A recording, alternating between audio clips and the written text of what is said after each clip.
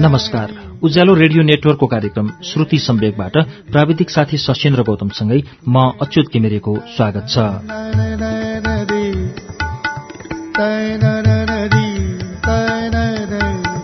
श्रुति सम्वेकको शुक्रबारको श्रृंखलामा हामी तपाईलाई सुबिन भट्टराईको उपन्यास सायाको वाचन सुनाइरहेका छौं। सायाको वाचन गएको साता हामीले तेस्रो श्रृंखलासम्म तपाईलाई वाचन गरेर सुनायौं। समरलभमा मूल झैं रहेकी सायाले यस उपन्यासमा आफ्नो कथा भन्छन् आफ्नै शब्दमा। उनको कथाले झन धेरै प्रश्न उब्जाउँछन्, जसको उत्तर दिन उपन्यासको कठघरामा अतीत र सुस्मिता उपस्थित हुन्छन् र पटाक्षेप हुन्छ प्रेमका विविध रंगहरू। सुबिन भट्टराईको उपन्यासको साया तेस्रो श्रृंखलासम्म आइपुग्दा सुस्मितासँग पटक पटक सायाका कुरा भइरहेका छन्। अब के हुन्छ सुनौ सायाको चौथो श्रृंखला पृष्ठ 64 बाट।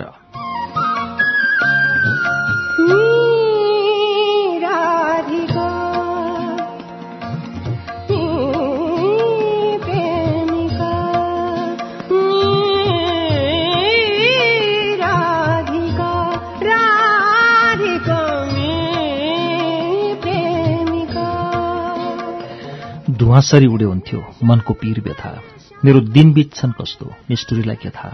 एउटा चुरोट झिकेर भर्खर सल्काएकी थिएँ। भुइँमा लम्पसार सुतेर फोक्सोबाट निस्केको धुवा बाहिर फ्याँकिरहेथे। त्यो सरर र माथि उठ्थ्यो। स्विमिङ पुलमा कोही मान्छे हातखुट्टा फाल्दै अगाडि बढिरहे चाहिँ मलाई धुवाको त्यस कोरियोग्राफीले लोभ्यायो। कोठामा एक्लै थिएँ। नजाने त्यस दिन किन हो धुवासँग बात मार्न मन लाग्यो।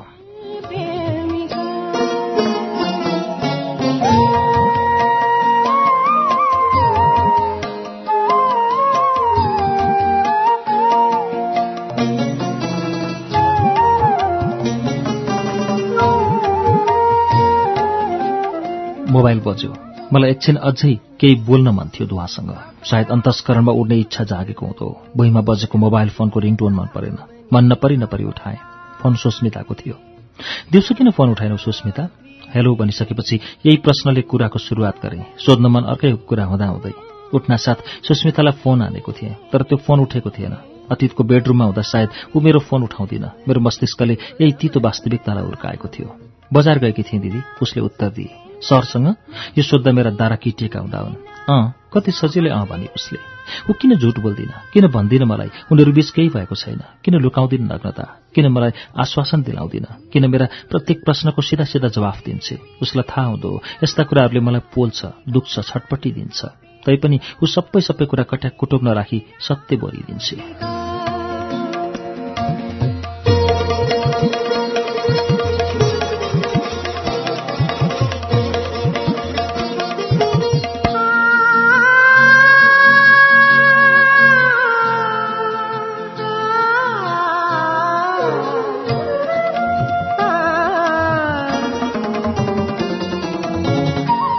जतिसुकै वकालत गरौँ, कहिलेकाहीँ आफ्नै मनलाई निसाफ दिनबाट चुक्तो रहेछ सत्य।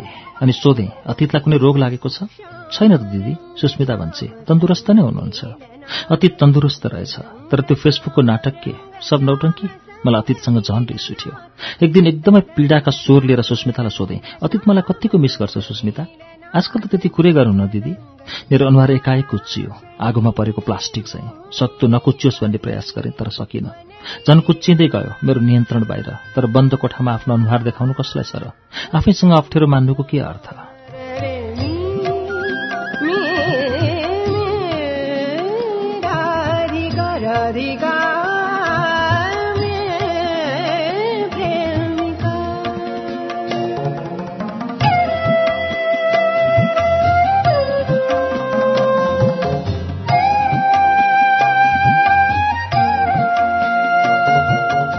म दिनदिनै गल्दै थिएँ। क्रमशः भरभराउँदो आगोबाट धिपधिप हुँदै थिएँ। अनि त्यसपछि कोइला र खरानी भइरहेको थिएँ।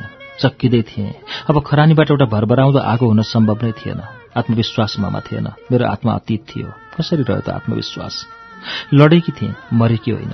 त्यसै बीचमा अतीतले आफू पनि नर्वे आउँछु भन्यो। मलाई अनायास रिस उठ्यो। अब के खोज्न आउँछ ऊ नर्वे?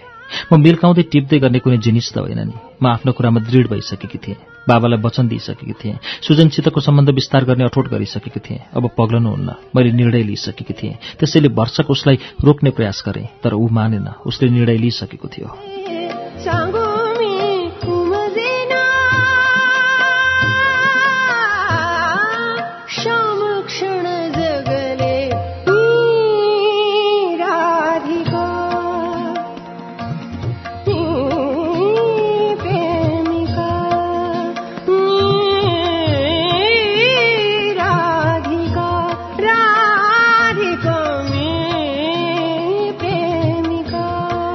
के गर्ने? उसँग कसरी भाग्ने? नभागी सुखै थिएन। ऊ आए मेरो घाउ बल्झन्थ्यो। त्यो ऊ बुझ्दैन या बुझ पचाउँथ्यो। धेरै सोचे, रुम सिफ्ट हौँ कि के गरौँ? तर उसलाई मेरो रुम थाहा थिएन किन सिफ्ट हौँ। त्योभन्दा बरु सिम नै चेन्ज गरेँ भने ऊ सम्पर्कविहीन हुन्थ्यो। फेसबुकमा पनि उसलाई च्याटमा नदेखिने बनाइदिएँ। बाहिर फेर निस्कन त्यति मन लाग्दैन थियो। निस्कने कुरै भएन। तर पनि ओस्लोमा एउटा नेपालीले अर्को नेपाली खोज्न चाहेमा ढिलो चाँडो सकिन्थ्यो। यो मलाई थाहा थियो। अतीत कुनै पनि बेला मलाई खोज्दै खोज्दै आइपुग्नेछ भन्नेमा म विश्वस्त थिएँ। या त देशै छोडेर हिँड्नु पर्थ्यो। त्यो मैले गर्ने कुरै भएन। प्रेम र वैवाहिक सम्बन्धबाट नराम्ररी हारिसकेकी थिएँ। अब आफ्नो क्यारियरमा पनि पछारिएँ भने मेरो जीवन यसै बर्बाद हुन्थ्यो। पुरै अँध्यारो हुन्थ्यो। त्यसैले ऊ आउने प्रतीक्षा सधैँ रहिरह्यो। उसलाई फेस गर्छु भन्ने दृढता मनमा नै राखिराखेँ। हामी जुन चिजबाट ज्यादा भाग्छौँ त्यही चिजले सबभन्दा धेरै हामीलाई लखेट्छ। बरु फेस गर्ने नै। भाग्य 1000 चोटि लखेटिन्छ। फेस गरे एकचोटि लडिन्छ। डर र त्रासको मुटु र माहौल लिएर हजारौं लखेटाइमा पर्नुभन्दा मैले एकचोटि लड्ने साहस जुटाएँ र लागिरहेँ आफ्नो कर्ममा निरन्तर। बुलबुल पब्लिकेशन उपन्यास, कथा, गजल लगायतका विधाका गुणस्तरीय पुस्तकहरू प्रकाशनका लागि बुलबुल पब्लिकेशन नयाँ लेखकहरूलाई विशेष प्राथमिकताका साथ Bulbul publication private limited Kathmandu. Phone number 9823 37 359 9823 37 359। Bulbul publication. Bulbul publication.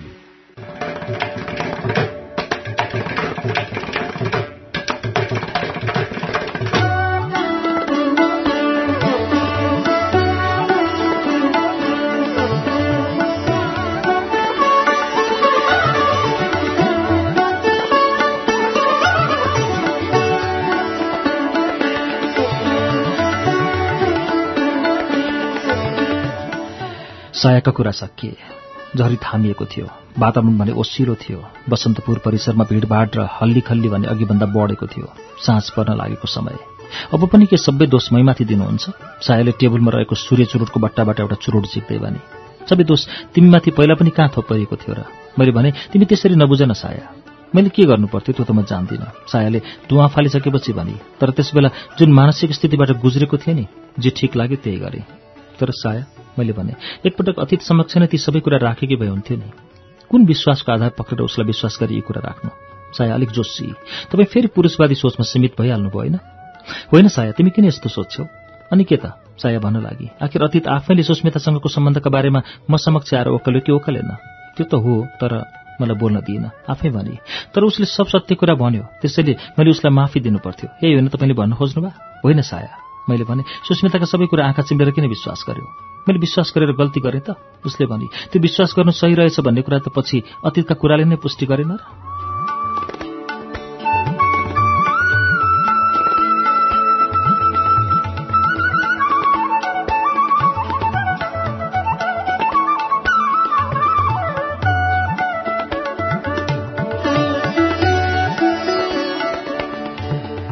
के जवाफ दिउँ? सायाका कुरा सही थिए। उसले अतीत समक्ष नै ती सब कुरा राखेको भए पनि आखिर अतीतले गल्ती गरिसकेको थियो। दोष कसको त उसो भए? अतीतका कुरा सुन्दा ऊ ठिक छ भन्ने लाग्थ्यो। सायाका कुरा पनि आफ्नो ठाउँमा ठिक थियो। उसो भए सुस्मिता? अतीतले नै स्वीकारेको छ। उसले सुस्मितासँगको सम्बन्धबारे मन पनि रनभुल्लमा पर्यो। कसरी मिल्छ यिनीहरूको कुरो? के तत्त्वले यिनीहरू बीचको फाटो हटाउन सकिन्छ? सोच्न थाले। के सोच्न डुब्नुभयो? सायाले भने, तपाईँलाई कुनै करकाप छैन। तपाईँ मेरा सबै कुराको विश्वास गर्नु। त्यसो होइन साया, मैले भने, आफ्नो पात्रमाथि लेखकले विश्वास नगरेर त सुखै छैन। वाट? साया आश्चर्यचकित मुद्रामा ओठमा किञ्चित हाँसो सोरेर भन्न लागि, के हामी तपाईँका लागि पात्र मात्र हौँ? यसपालि मै पनि हाँसेँ। भने, पात्र मात्र भएको भए यसरी तिमीसँग बहस किन गर्थ्यो र? तिमीहरू मेरा लागि के हो त्यो समयले बताउला।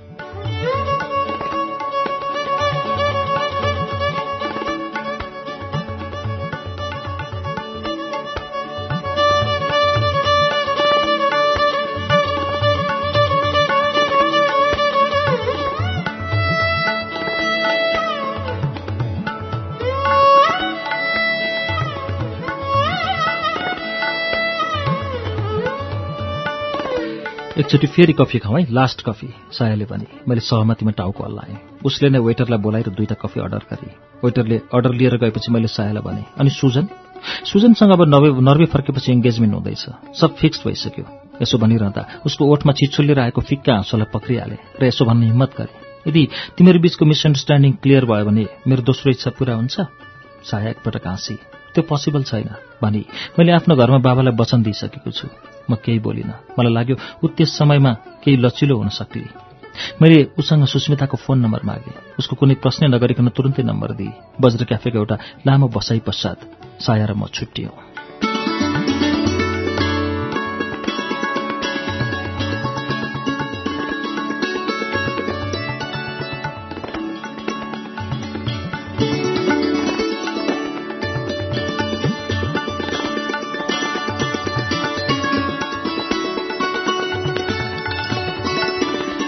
कोठामा आए। मन रोटेपिङ भयो। चक्कर आउन्जेल घुमिरह्यो। लेखक हुनु पनि कहाँ सजिलो छ र मलाई।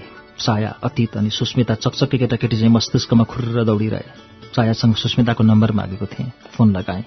फोन अफ थियो। अर्को दिन फेरि प्रयास गरेँ। अफै थियो। 4-5 दिनसम्म लगातार फोन लगाएँ। फोन अफको अफै थियो। अतीतलाई एउटा मेल सेन्ड गरेँ। कतै उसलाई सुस्मिताका बारेमा केही जानकारी छ कि भनेर। 1 हप्ता कुरेँ, तर उसको कुनै रिप्लाई आएन। जे पर्ला पर्ला आँट गरेर धनगढी हान्यो जस्तो लाग्यो। सुरुमा आँट जुटाउन सकिनँ। जेसुकै होस्, मलाई के टाउको दुखाइ। बित्थामा अर्काको समस्यामा परेर मलाई के। त्यसपछि सुस्मितालाई भेट्ने योजनालाई योजनामै सीमित गराइदिए।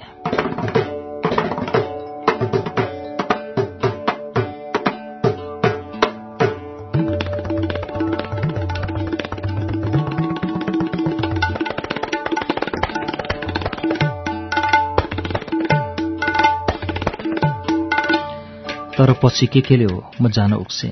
सुस्मिताले सायद आफ्नो नम्बर चेन्ज गरेकी होली, त्यसैले सजिलै उपलब्ध हुन सकिन। अतीतको धनगढीको अफिस पत्तो लगाउन गाह्रो थिएन। त्यहाँ पुगे सुस्मिता भेटिहाल्थे। एकपटक उसका कुरा धुत्न पाए सब कुरा छर्लङ्ग हुँदो। गएँ नयाँ बस पार्क, अर्को दिनको टिकट लिनलाई भनेर। तर त्यहाँ गएपछि बुझियो कैलाली बन्द रहेछ। हरेक दिन फोन गरेर सोध्थेँ, बन्दको बन्दै। 3 दिनपछि मात्र खुलेको जानकारी पाएँ। तर फेरि कुनै पनि बेला बन्द हुन सक्छ भन्ने हल्ला पनि व्याप्त थियो। जोखिम लिएर हिँडेँ। भोलिपल्ट धनगढी पुग्न साथ कतै केही नहेरिकन सिधै अतीतको अफिस गएँ।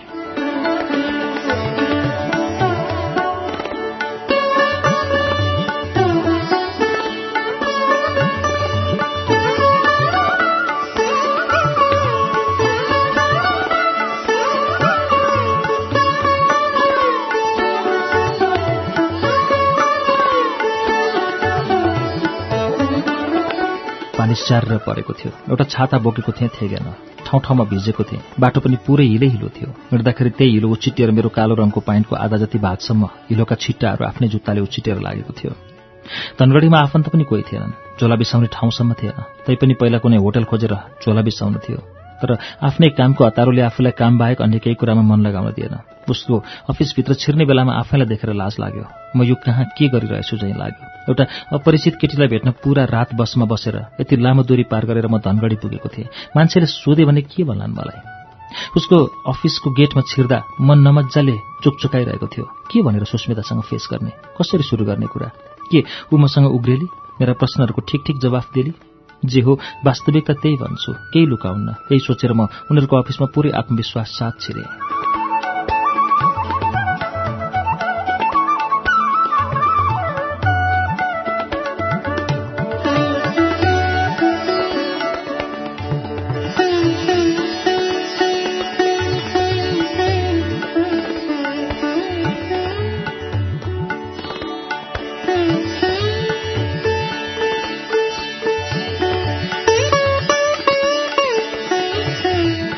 छिर्नासाथ रिसेप्सनमा एउटी केटी कम्प्युटरको माउससँग खेलिरहेको देखेँ। सायद सुस्मिता त्यही हुनुपर्छ।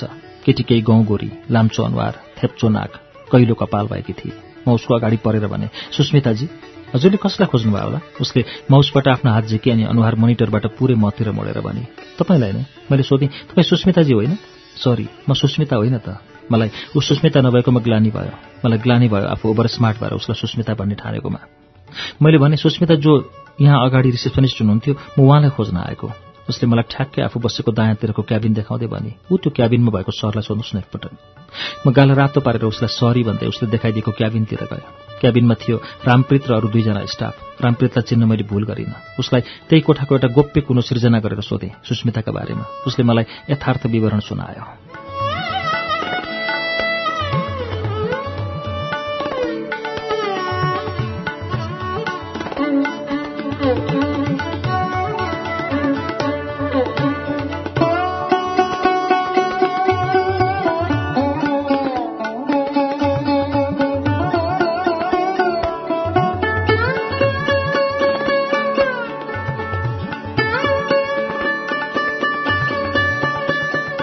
सुस्मिता सिद्धार्थ ब्याङ्कमा काम गर्न थालिछ। देरी भइसकेको रहेछ उसले त्यो अफिस छाडेको। धन्न रामप्रीतलाई जानकारी रहेछ, नत्र मेरो यो यात्रा सब व्यर्थ जानेवाला थियो।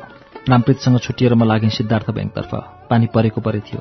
रिक्सा चढेर झन् भिज्न मन लागेन। पैदलै हिँडेँ। त्यत्तिकैमा एउटा रिक्सावाला छेउमा आएर कहाँ जाने भनी सोध्यो। मैले पहिलोचोटि आफू भिजेर यात्रा गर्न नचाहेको भन्दै रिक्सावालालाई पुरै इग्नोर गरेँ। उसले पुनः दोस्रो पल्ट नभिजाइ लैजाने भन्दै रिक्साको हुड उगार्यो र सिट पुछिदियो। मलाई रिक्सावालाको माया लागेर आयो। उसको आग्रह टार्न सकिनँ। चढेँ रिक्सा, तर उसले भनी बमोजिम पानीबाट पुरै जोगिन सकिनँ। भिज्यो नि त दाई, मैले अलिअलि आफ्नो शरीरमा चुहिएको पानी पन्छाउँदै भने। उसले भन्यो, हजुर अलिअलि त छाते ओढेर हिँड्दा पनि भिजिहाल्नुहुन्थ्यो नि।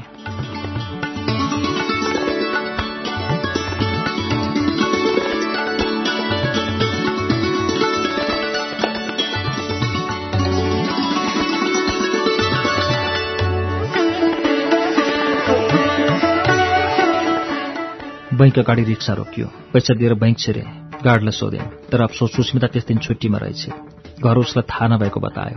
त्यसै दिक्क लागेर आयो। सारा प्लान चौपट। के गरौँको द्वन्द्वमा फसेँ। अल्छी मान्दै त्यहाँबाट निस्केँ। बाहिरपट्टि त्यही अघिको रिक्सावाला तैनाथ थियो। जाउँ साथी होटल, मैले रिक्सावालालाई भने। ऊ खुसी हुँदै फेरि सिट साफ गर्न थाल्यो। रिक्सामा जाँदै गर्दा मैले योजना बनाएँ, भोलिपल्ट सुस्मितालाई फर्स्ट आवरमै भेटेर दिउँसो 3 बजेतिरको बसमा काठमाडौँ फिर्ता हुने। साथी होटलमा गएर त्यस रात आराम गरेँ। पानी घट्ने नामै लिइरहेको थिएन, बरु अझ बढ्दो थियो। बाढी पहिरोका समाचार मिडियामा छ्यापछ्याप्ती थिए।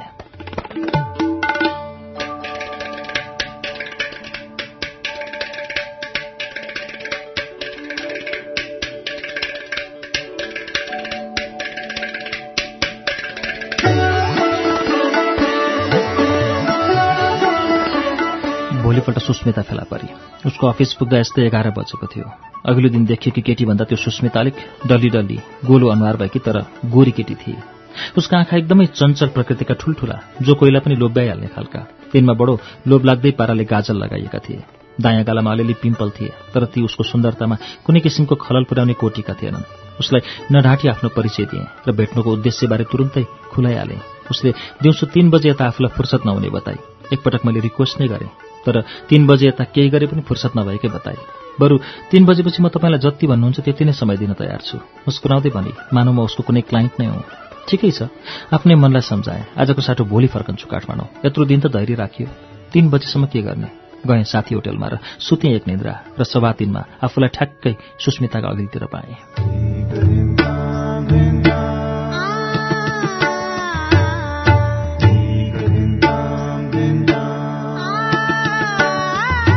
श्रुति सम्वेगमा अहिले तपाईले सुन्नुभएको वाचन सुबिन भट्टराईको उपन्यास सायाको वाचन हो। यसको बाँकी अंश वाचन लिएर केही बेरमा आउनेछौं। उज्यालो सुन्दै गर्नुहोला।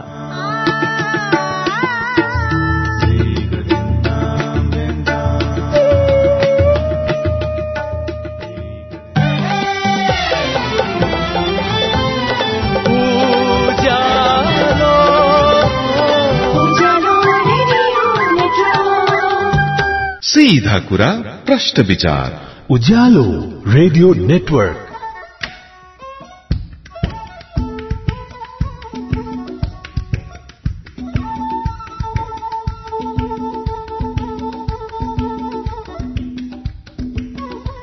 कार्यक्रम श्रुति सम्वेगमा तपाईलाई फेरि स्वागत छ। श्रुति सम्वेग तपाईं अहिले उज्यालो रेडियो नेटवर्क काठमाडौँसँगै देशभरिका विभिन्न एफएम स्टेशनहरूबाट एकैसाथ सुनिरहनु भएको छ। श्रुति सम्वेगमा हामी सुबिन भट्टराईको उपन्यास सायाको चौथो श्रृंखला वाचन सुनिरहेका छौं। यसको बाँकी अंश वाचन अब सुनौं।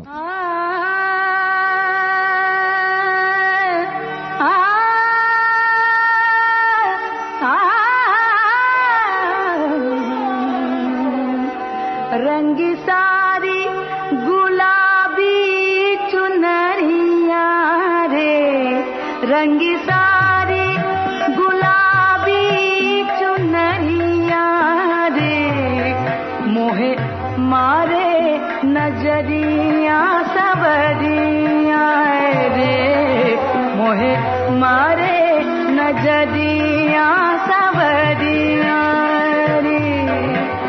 तपाईले मलाई दोषी देख्नुभयो होइन? ठिक छ, त्यो तपाईँको अधिकारको कुरा हो, तर म आफूलाई कुनै कोणबाट पनि दोषी देख्दिनँ। त्यसो त अपराध गर्ने प्रत्येक अपराधीसँग आफ्नो अपराधको स्पष्टीकरण हुन्छ। मेरा स्पष्टीकरणहरूलाई पनि त्यही कोटीमा लगेर राखिदिन सक्नुहुन्छ। तर निर्दोष, दोष, निरपराध, अपराध, असल, खराब यी सब सापेक्षित कुरा हुन्। व्यक्ति पिच्छेका आँखा र मस्तिष्कले आफ्नो विश्लेषणको चस्माले हेर्ने कुरा हुन्। कुनै निश्चित फित्ता वा कसी छैन जसले यी सापेक्षित कुराहरूको मापदण्ड निर्कुल गर्न सकेको होस्। आफैलाई पनि नढाँटी भन्नुपर्दा म अतीत शर्मासँग पहिलेदेखि प्रेममा परिसकेकी थिएँ।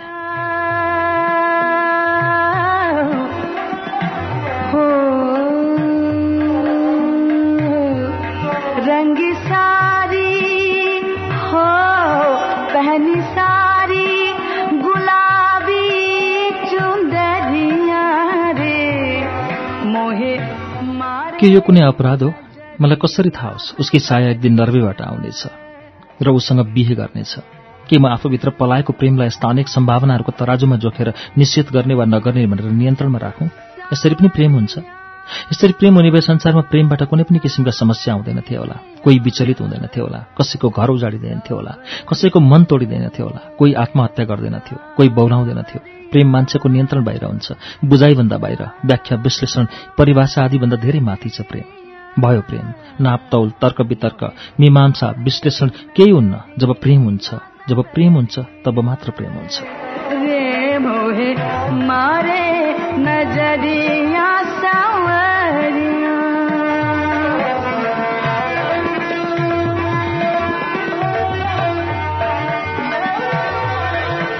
रंगी सारी गुलाबी गुलाबी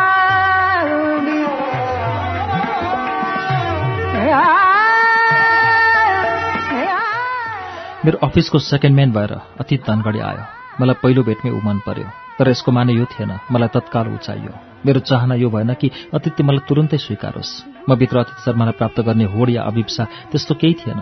परैबाट हेर्थेँ, परैबाट चाहना गर्थेँ। कमसेकम त्यो बेला मलाई अतिथिले फुटेको आँखाले हेर्ला भन्ने झिनो आश पनि थिएन। कहाँ ऊ मेरो अफिसको हाकिम, पढे लेखेको सहरिया मान्छे, कहाँ म कम पढेकी गँवार जो उसको अफिसकी मामुली रिसेप्सनिस्ट थिएँ। भन्नुहोस् त कसरी आश गर्न सक्छु म उसको प्रेम? हो, मैले उसको प्रेम आश गरिनँ, तर म निराश पनि भइन। निराश हुनु नै पो किन? जहाँ आशा हुन्न त्यहाँ के को निराशा?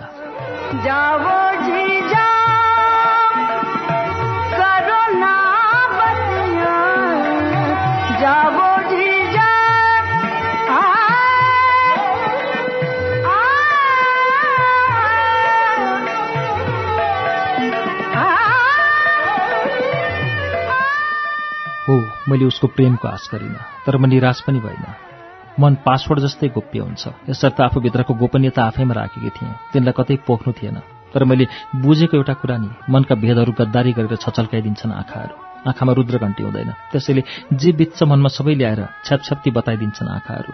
अतीतलाई प्रेम गर्यो मेरो मनले, तर आँखाले ईर्ष्या गर्थ्यो। मलाई डर थियो, त्यसैले मैले उसँग कहिल्यै आँखा जुदाएर हेर्ने हिम्मत गरिनँ। उसको सामुन्ने पर्दा चोरी पक्रिन्छ कि भन्नेमा खुब चनाखो भएर रहिरहेँ। उसको आँखामा हेर्नु र घामतिर टड्कारो हेर्नु उस्तै लाग्थ्यो। मान्छेको जात पनि अजीब हुन्छ, जुन कुरा आफ्नो बसमा हुन्न त्यही कुराको पछि लाग्न मन लाग्ने। अतीत मलाई झुक्किएर पनि हेर्दैनथ्यो, तर म आफ्नो क्याबिनबाट लुकी लुकी आँखा छली छली उसैलाई हेर्थेँ। ऊ मलाई पुरै इग्नोर गर्थ्यो, तर मलाई त उसले गरेको इग्नोरेन्स पनि मन पर्थ्यो।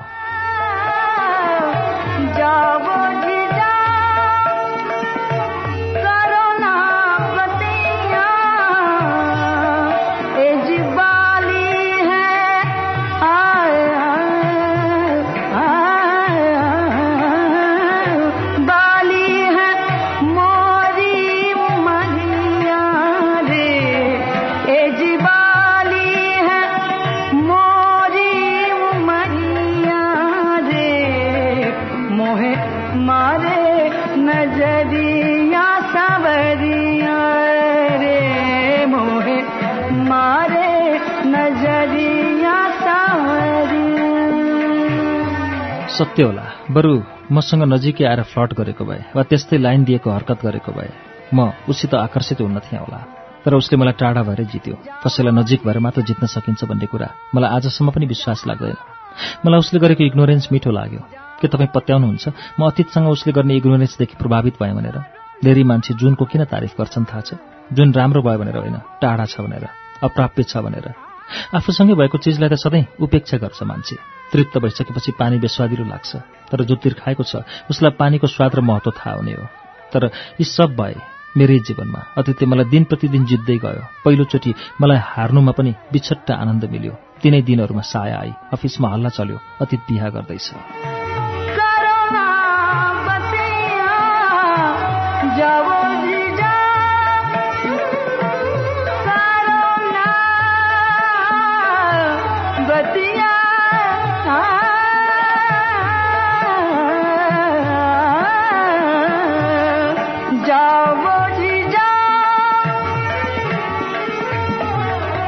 मैले भने नि, मैले अतीतबाट कुनै आशा राखेकी थिएन।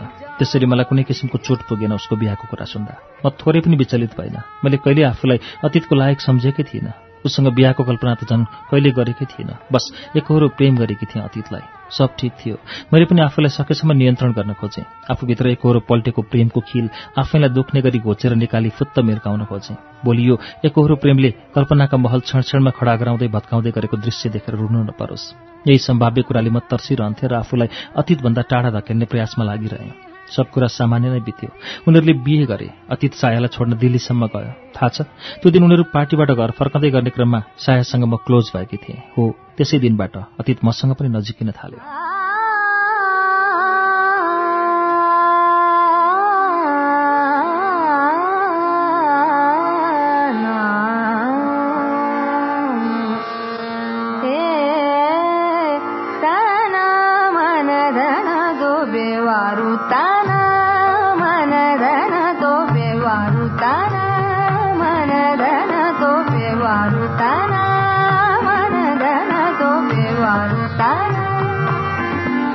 कहिल्यै नोटिससम्म नगर्ने अतीत मलाई देखेर मुस्कुराउन थाल्यो।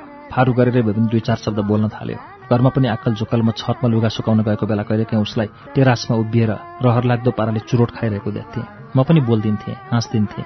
आफ्नै अफिसको हाकिमलाई टड्कारो देख्दा पनि कसरी नजरअन्दाज गर्न सकिन्छ? झन् त्यहाँमाथि ऊ मैले मन पराएको मान्छे थियो। सकिनँ मैले। त्यसरी उसलाई नजरअन्दाज गर्न नसकेकामा मलाई अपराधी भन्नुहुन्छ भने त्यो तपाईँको खुसी। कुनै बेला उसको इग्नोरेन्स मन पराए। आज आफै उसलाई मन नपरी इग्नोर गर्न खोजिरहेको थिएँ। मन नपरी गरेका काम पनि कहीँ सफल हुन्छ। त्यो एक दिन अतीत मसित आफै बोल्न आई। सायाको पत्तो लगाइदिन भनिरहेको थियो। मैले एकल फोन हान्नु रे। ऊ नजिक आउँदा म टाढा हुनु पर्थ्यो होला, भाग्नु पर्थ्यो होला। तर तपाईँ आफै सोच्नुहोस् त, कसैले आफूलाई फर्जी नाउँमा जब एकल फोन हानिदिने आग्रह गर्दा नाइ भन्न सकिन्छ? त्यही पनि अतीत मेरो लागि कसै थिएन। उसले भने म के गर्थेँ जब एउटा फोन किन हान्दिनथे। म उदास अनुहार लगाएर दुखेसो गर्थ्यो। साया मलाई जानकारी नदिइकन गई। भर्खरै आलो रोमान्सले अतीतलाई छाप्पै भिजाएर गएकी सायाले त्यो के गरेकी? 13 दिनसम्म कुनै अत्तो पत्तो छैन। जिउँदै छे कि मरी? कति चिन्ता हुन्छ लोग्नेलाई भन्ने रत्तिभर पनि नसोची कसरी बेपत्ता हुन सकेकी? उसले ठिक गरेकी हो त्यो? कस्तो प्रतिक्रिया दिनु थियो मैले? व्यवस्था गर्नु थियो कि के गर्नु पर्थ्यो? आड बनिदिएँ। ऊ एक्लिएको थियो, विरक्तिएको थियो।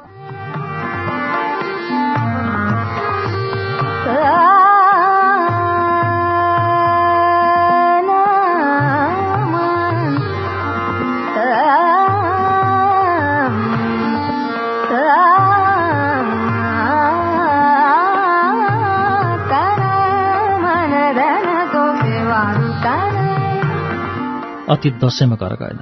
कोठा बाहिर निस्कँदैन थियो। कोठामा बस्दा पनि खाली पर्दा लगाएर बस्थ्यो। भन्थ्यो उज्यालो मन पर्दैन। लो भन्नुहोस् त, यो स्थितिसम्म पुगेको मान्छेले के गर्न सक्थ्यो? बाँच्न मन छैन सुस्मिता। एक दिन त विरक्तिएर मलाई यसो पनि भन्यो। म त्यस दिन खुब डराएँ। उसको झन्झन माया लागेर आउँथ्यो। उसलाई आफ्नो अङ्गालोमा बेसरी च्यापेर कतै जान नदिउँ जस्तो लाग्थ्यो। हो, सत्य हो, मैले ऊबाट कहिले केही आश गरिनँ। तर ऊ दिनदिनै मेरो आँखाको अगाडितिर मरेको म कसरी हेर्न सक्थेँ? रक्सी चौपट्टै खान्थ्यो, भमिट गर्थ्यो। उसलाई पनि थाहा थिएन ऊ कहाँ भमिट गर्दै हिँड्थ्यो। कतिपटक उसको कोठा सफा गर्ने क्रममा मैले उसको बान्ता सोहोरेको छु, उसलाई थाहै नदिकन। कोठा उग्र बेताल गनाउँथ्यो। अनुहारभर झुस्स दारी पालेको, दुब्लाएर हाड र छाला मात्र बाँकी थियो। बिचरो केही खाँदैन थियो, रक्सी र चुरोट बाहेक।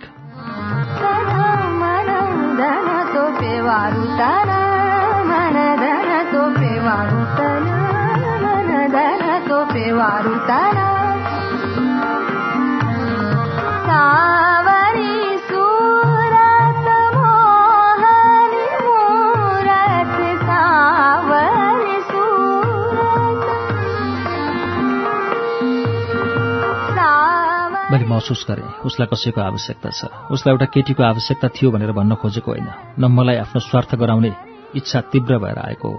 म उसको त्यो हालत देख्न सक्दिनथेँ, यसर्थ उसँग नजिकेँ। देख्नुहुन्छ कतै दोष मेरो? एक दिन उसलाई लिएर धनगढी बजार गएँ। अँध्यारोसित अभ्यस्त हुने क्रममा रहेको एउटा विचलित मान्छे अलिकति आकाश देखोस् चाहिँ लाग्यो। कैयौं दिनदेखि एक सरको प्रकाशको स्पर्श समेत नपाएको कोठामा अभ्यस्त हुने अभ्यास गरिरहेको मान्छे अलिकति बाहिरको हावा खाओस् भन्ने लाग्यो।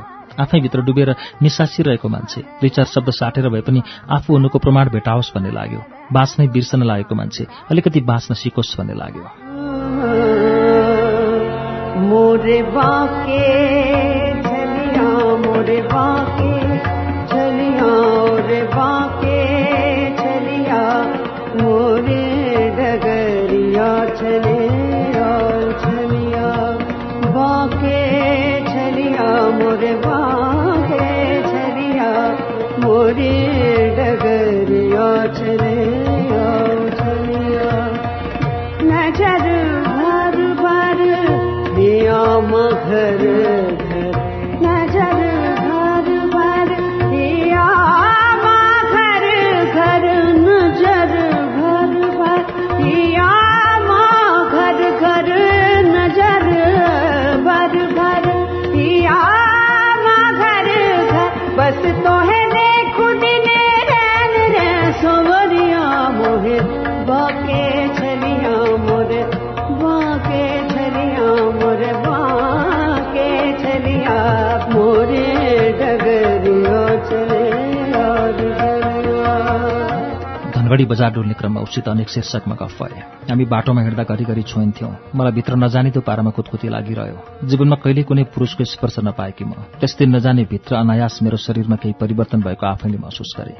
उसको सामिप्यबाट निरन्तर प्रसारित भइरहेको पौरुष गन्धले मलाई लखेटिरहेको थियो, एउटा अनुभूत दिशातर्फ। ऊ मेरो छेउमा थियो। घरिघरि गफको श्रृङ्खला विशृङ्खल भइदिँदा क्षणभरका लागि मौनता छाउँथ्यो, कमसेकम हामी दुई बीच। अन्यथा सडकले मौन हुन कहाँ जानेको थियो र? त्यहाँ एक किसिमको विचित्रको हेराएर हुन्थ्यो आपसमा। मौनता चिर्न जे पनि बोलियो, सडक, सटर, मौसम, जलवायु, ढुङ्गा, नाला, अघिल्तिर जे भेटियो त्यसैमा बोलियो। मानौ नबोले अनिष्ट हुन्छ, मानौ नबोल्नु अपराध हो। सत्य होला, तर अझै पनि म भित्र प्राप्तिका उत्कट कामना विकसित भएका होइनन्। परिस्थिति जे जसरी मेरा अघिल्तिर प्रस्तुत हुन्थे ती सहजै मेरा निम्ति ग्राह्य हुन्थे। कुनै खेद राखिन, कुनै अफसोस गर्न जानिन। हामी झन् नजिक भयौं। उसले बाहिर निस्किन जान्यो, दुई चार कुरा गर्न जान्यो। कम्तीमा मेरो उपस्थितिमा नै भए पनि आफू हुनुको महसुस गर्न थाल्यो।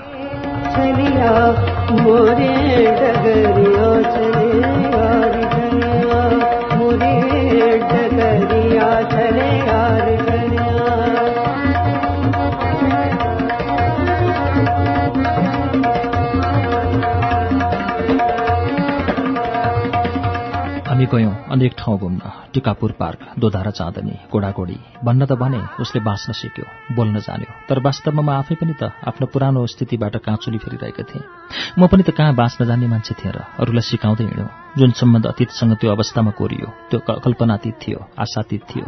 कसो कसो आफ्नो परिवारप्रतिको जिम्मेवारी र सधैँ आफूलाई अभ्यस्त गराई हराउने स्थितिमा अल्मलिएकी म ती दिनमा अतीतको साहचर्य र भावनात्मक संगतले अनि उसैप्रतिको प्रेमको आर्द्रताले सिञ्चित भइसकेकी थिएँ।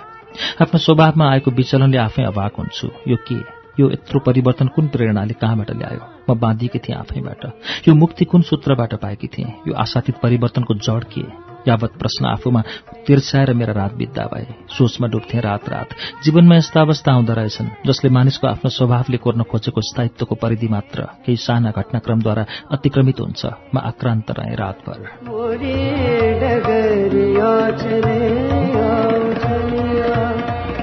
नजर भर भर दिया मगर घर नजर भर भर दिया मगर घर नजर भर भर दिया मगर घर नजर भर भर दिया मगर घर बस तो है देखो दिने रैन रे सोवरिया मोहे बाके छलिया मोरे बाके छलिया मोरे बाके छलिया मोरे डगरिया छलिया।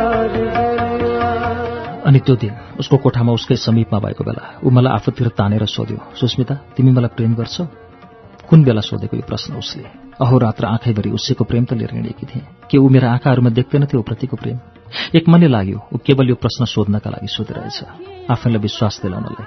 मैले सोझै भन्न सकिनँ, यो धेरै केटीहरूको समस्या नै हो कि छातीभरि प्रेम भए तापनि संवादमा ढालिहाल्न सक्दैनन्, मुखले दिन सक्दैनन् केटीहरू प्रेमको अभिव्यक्ति। त्यसैले त उनीहरूको मनमा केटाहरूभन्दा कैयौं गुणा प्रेम लुकेको हुन्छ। थुनिएको चिजमै त शक्ति ज्यादा सञ्चित हुन्छ। म नाजवाफ भएँ, तर म ढुक्क थिएँ। मेरो मौनताला उसले मेरै हृदयको भावना अनुसार बुझ्यो, कहीँ नचुकिकन। ऊ मलाई आफूतिर तान्दै गयो, म तानिँदै गएँ। त्यसो त मन उतिर उहिल्यै तानिसकेको थियो, बिटुलिसकेकी थिएँ उहिल्यै, कमसेकम आफ्ना तर्फबाट। सबभन्दा ठूलो कुरा त मन हो, तनभन्दा पनि। मन बिटुलिसकेको अवस्थामा तन बिटुल्याउन मलाई कुनै पनि प्रेरणाले निषेध गरेन।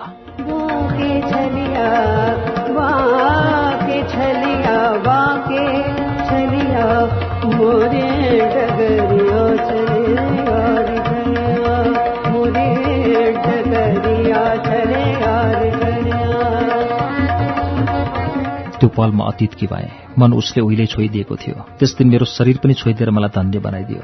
कमसेकम मेरो शरीर भोगेरै भए पनि उसले एउटा प्रमाण दियो, केही चाहना उसले म प्रति राखेको रहेछ। प्रेम भनेको पनि एक किसिमको चाहना होइन र? शरीर मनसँग अलग हुन्छ र? आज शरीरसँग प्रेम गर्यो, यो नहुन सक्दैन कि उसले भोलि मेरो मनसित प्रेम गरोस्। जस्तो सुकै सम्बन्ध, जे जस्तो अवस्थामा भएको भए पनि मलाई लाग्यो एउटा अलौकिक शक्ति मेरा नसा नसा, कोष कोषमा प्रविष्ट भएर आनन्द र सुखको चरमोत्कर्षमा लगिरहेछ। मेरा कण्ठबाट निस्कियो पीडा मिश्रित तर कामना यो चितचितकार, लाज, घिन, डर, संकोच भन्ने चिज मबाट यसरी भागिदिन्छ मानव कसैले ती सबै विरुद्ध प्रयोग हुने रसायन मेरो अन्तर्कुन्तरमा छर्किएको छ। आँखाहरू बन्द थिए मेरा। त्यो रोमाञ्चक अनुभूति, त्यो सुख, त्यो पीडा मिश्रित चितकार सबै एक एक मलाई अनौठो र अद्भुत लागिरहेथ्यो। ऊ आफ्नो गतिमा लागि परेको थियो, म त्यो सम्पूर्ण ग्रहण गरिरहेकी थिएँ र साथमा आफ्नो कौमार्यलाई समर्पण गरिरहेकी थिएँ, खुसी खुसी, कुनै पश्चाताप थिएन। त्यो सब सुखलाई आफ्नो भाग्यमा लेखेको भन्ठानी सहर्ष स्वीकारिरहेकी थिएँ।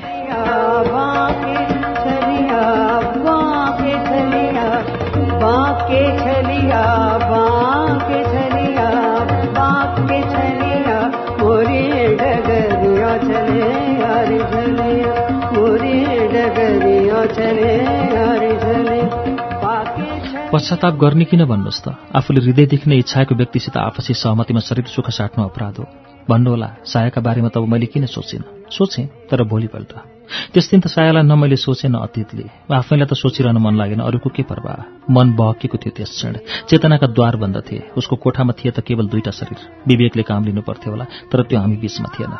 भोलिपल्ट मेरो अनुहारमा एउटा बेग्लै कान्ति कुन लोकबाट आएको थियो म जान्दिनँ। शरीरमा पूरै स्फूर्ति थियो। नुहाउन लाग्दा सावरबाट झरेर मेरो शरीरमा स्पर्श गर्ने पानीका प्रत्येक थोपाहरूले शरीरलाई मन्द उत्तेजना प्रदान गरिरहेका थिए।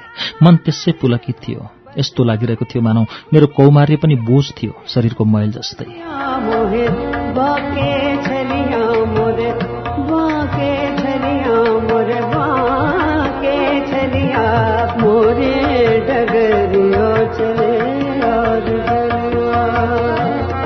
तर क्षणभरमै पलाएका यी खुसीहरूलाई म भित्र आएको अर्को विचारले अतिक्रमण गर्न पुग्यो। म जे अनुभूति गरिरहेको थिएँ, कमसेकम बितिरहेको त्यो परिस्थितिमा, के ती सब स्वाभाविक अनुभूति हुन्?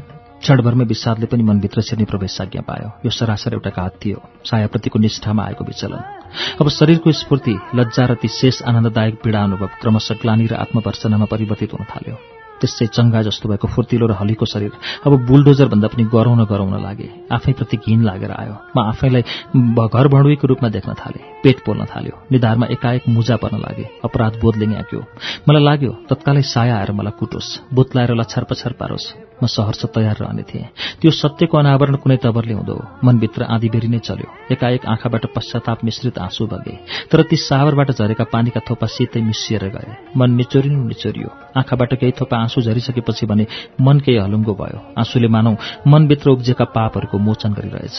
त्यो रुवाईले म खुकुलिएँ, कमसेकम अर्को पटकको सहवाससम्मका लागि। नभए म तयार रहन सक्दिनथेँ जबसम्म पखालिन्थ्यो मेरै आँसुद्वारा म भित्रको पश्चाताप। तर पश्चाताप गर्नु नै पो किन भन्नुहोस् त? अतीतलाई बेवारिसे पारेर छोडेर गएकी सायालाई सम्झेर किन पश्चाताप गर्नु मैले?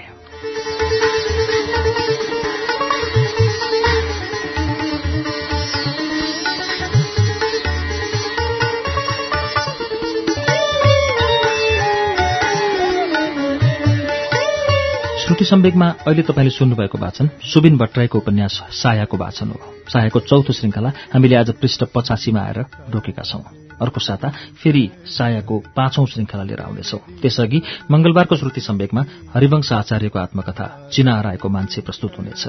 तपाईलाई श्रुति सम्वेकमा अहिले वाचन भइरहेका कृतिहरूको वाचन कस्तो लागिरहेको छ हामीलाई प्रतिक्रिया दिनुहोला। हाम्रो ठेगाना shruti@unn.com.np।